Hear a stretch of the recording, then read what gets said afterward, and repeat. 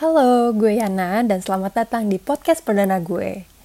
Sehari-hari kesibukan gue selain kuliah itu adalah sebagai seorang freelance guru Mandarin untuk anak-anak dan juga freelance makeup artist. Nah, untuk episode pertama ini kita bakal bahas yang ringan-ringan dulu aja kali ya. Mari kita awali dengan membahas makeup. Seperti yang udah gue bilang sebelumnya, bahwa gue ini freelance makeup artist dan udah sekitar 5 tahun menggeluti ranah ini. Jadi semoga bahasan kali ini bisa membantu kalian-kalian yang lagi bingung mau cari makeup untuk sehari-hari yang bagus dan affordable. Oke, langsung aja ke produknya. Pertama kita mulai dari primer. Nah sebenarnya kalau untuk sehari-hari gue nggak primer banget sih anaknya. Tapi akhir-akhir ini gue lagi sering banget pakai priming water. Dan yang lagi sering gue pakai adalah Duotropic Priming Water yang variannya warna kuning, yaitu Balancing Priming Water for oily and acne prone skin. Jadi sebenarnya tipe kulit gue itu normal dan cenderungnya tuh ke kering, tapi memang acne prone, jadi makanya gue pilih varian ini. Tapi so far sih selama gue pakai produk ini, kulit nggak jadi kering juga gitu sih, dan bagus banget, makeup jadi nempel, dan gue ngerasanya makeupnya jadi tahan lama. Lanjut ke foundation, gue cinta banget sama foundation ini, yaitu adalah L'Oreal Infallible Pro Matte Liquid Foundation. Dan ini murah banget, harganya cuma sekitar 120 ribuan. Dan kebetulan waktu itu pas gue beli tuh dia lagi diskon, jadi kayak cuma 97 ribu. Dan dia medium to full coverage. Jadi buat kalian yang punya problem kayak gue, yang punya banyak bekas jerawat, ini pilihan yang cocok mungkin untuk kalian. Karena dengan satu layer itu benar-benar udah cukup menutupi, udah benar-benar cukup menyamarkan. Tapi kalau misalnya kalian mau benar-benar supaya kayak flawless banget, itu kalian bisa pakai 2 layer dan udah, dia bakal nempel seharian, dia nggak gerak-gerak sama sekali, dan yang paling penting adalah dia waterproof. Jadi kalau kena air itu nggak luntur. Sepengalaman gue, kadang tuh ada foundation yang full coverage, bagus banget gitu pasti pakai. Tapi pas wudhu, luntur. Jadi ya gimana gitu kan menjalani hari. Jadi pas gue pertama kali nyoba ini, gue udah kayak langsung jatuh cinta sejatuh cintanya deh sama dia. Dan ini yang gue pakai variannya nomor 107.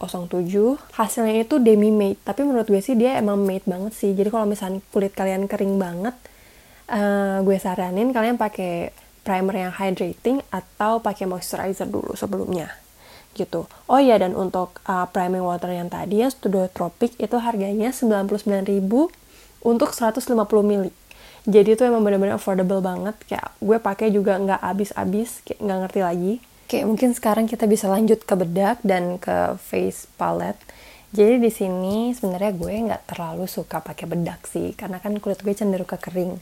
Dan foundation yang gue pakai itu udah matte gitu kan finishnya.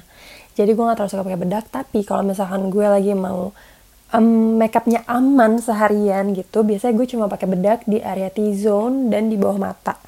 Dan bedak yang gue pakai adalah Marina Smooth and Glowing UV Compact Powder yang shade-nya 11 Ivory. Marina ini juga harganya affordable banget, cuma 20 ribuan untuk 12 gram. Oke, lanjut sekarang ke face palette. Awal bulan ini kayaknya baru beli Madame G Madame To Go Makeup Kit. Nah, di sini itu udah lengkap banget. Jadi dapat 4 eyeshadow, dapat 1 highlighter, blush sama contour. Jadi ini benar-benar praktis banget. Tapi yang gue sayangkan adalah dia wangi banget. Sampai awal-awal tuh gue kayak sempet overwhelmed sama wanginya. Tapi sebenarnya kalau udah dipakai sih sekitar ya beberapa menit tuh wanginya sih udah nggak terlalu kecium ya gitu. Cuma emang agak kaget sih dia akan sewangi ini. Eye dan face palette ini harganya cuma 36.000. Highlighternya sih sebenarnya bagus-bagus aja sih sebenarnya. Cuma emang harus hati-hati banget makainya. Blushnya juga lumayan, pigmentasinya,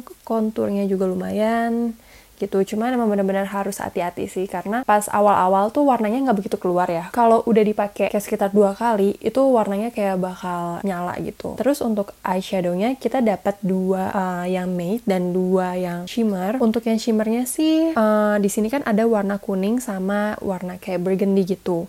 Untuk warna kuningnya sih bagus banget pigmentasinya, cuma sayangnya yang warna burgundy-nya itu nggak terlalu pigmented. Padahal warnanya kayak cantik banget gitu, jadi kayak harus di build up beberapa kali baru dia keluar warnanya. Sementara kalau untuk yang matte-nya itu lumayan sih, pigmentasinya lumayan ada. Cuma dia emang teksturnya agak-agak chalky gitu. Cuma ya mau expect apa, 36.000, dan ini udah praktis banget.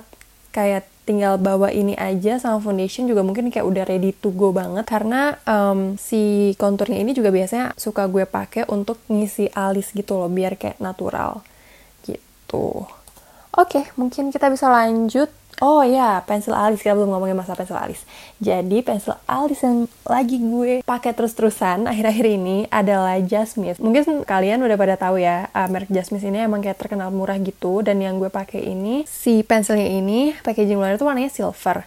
Dan dia tuh warna coklatnya menurut gue sih bagus ya, kayak nggak merah gitu loh undertone-nya, jadi bener-bener coklat gelap gitu. Dan dia tuh ditutupnya ada rautannya gitu, jadi bisa langsung ngeraut aja dari tutupnya. Dan dia juga lumayan awet sih dipakainya, kayak nggak luntur-luntur gitu. Dan harganya cuma 6.000 aja, gimana nggak cinta gitu kan.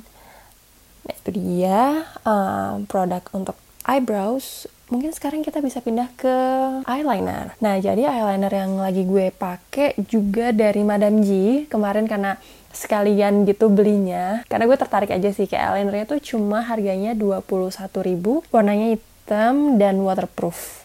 Dan dia bentuknya kayak felt tip gitu, jadi gampang untuk aplikasinya dan tipis banget. Jadi kalau misalkan mau bikin kayak wing liner itu bisa precise banget, atau buat kalian yang sebenarnya nggak terlalu suka bikin wing liner tapi kayak cuma ya udah untuk mempertegas mata aja, itu juga kayak bakal bagus banget gitu. Dan dia beneran waterproof. Waktu itu gue pakai wudhu untuk beberapa kali dan dia masih stay, nggak bolong-bolong gitu. Jadi I highly recommend that.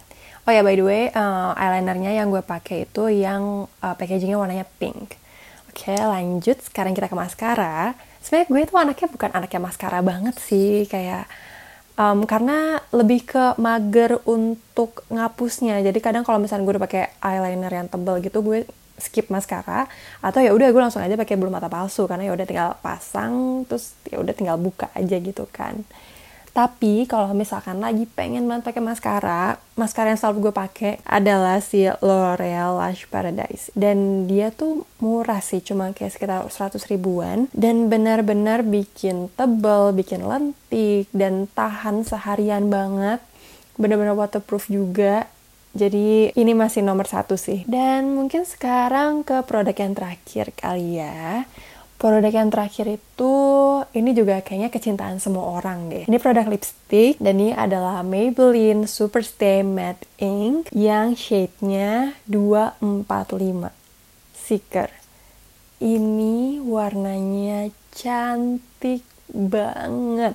Jadi buat kalian yang masih malu-malu atau nggak berani pakai lipstick warna merah, kalian bisa banget nih coba varian Maybelline yang ini. Karena dia warna merahnya itu agak gelap, jadi nggak terang, nggak ngejreng gitu, tapi cantik banget. Ini kalian bisa pakai untuk kayak full lips ataupun buat ombre, itu sama-sama cantiknya. Bener-bener cantik banget, kayak aku nggak pernah fail pakai lipstick ini. Dan entah mengapa, setiap kali aku pakai lipstick ini, aku ngerasa gigi aku tuh jadi lebih putih gitu loh.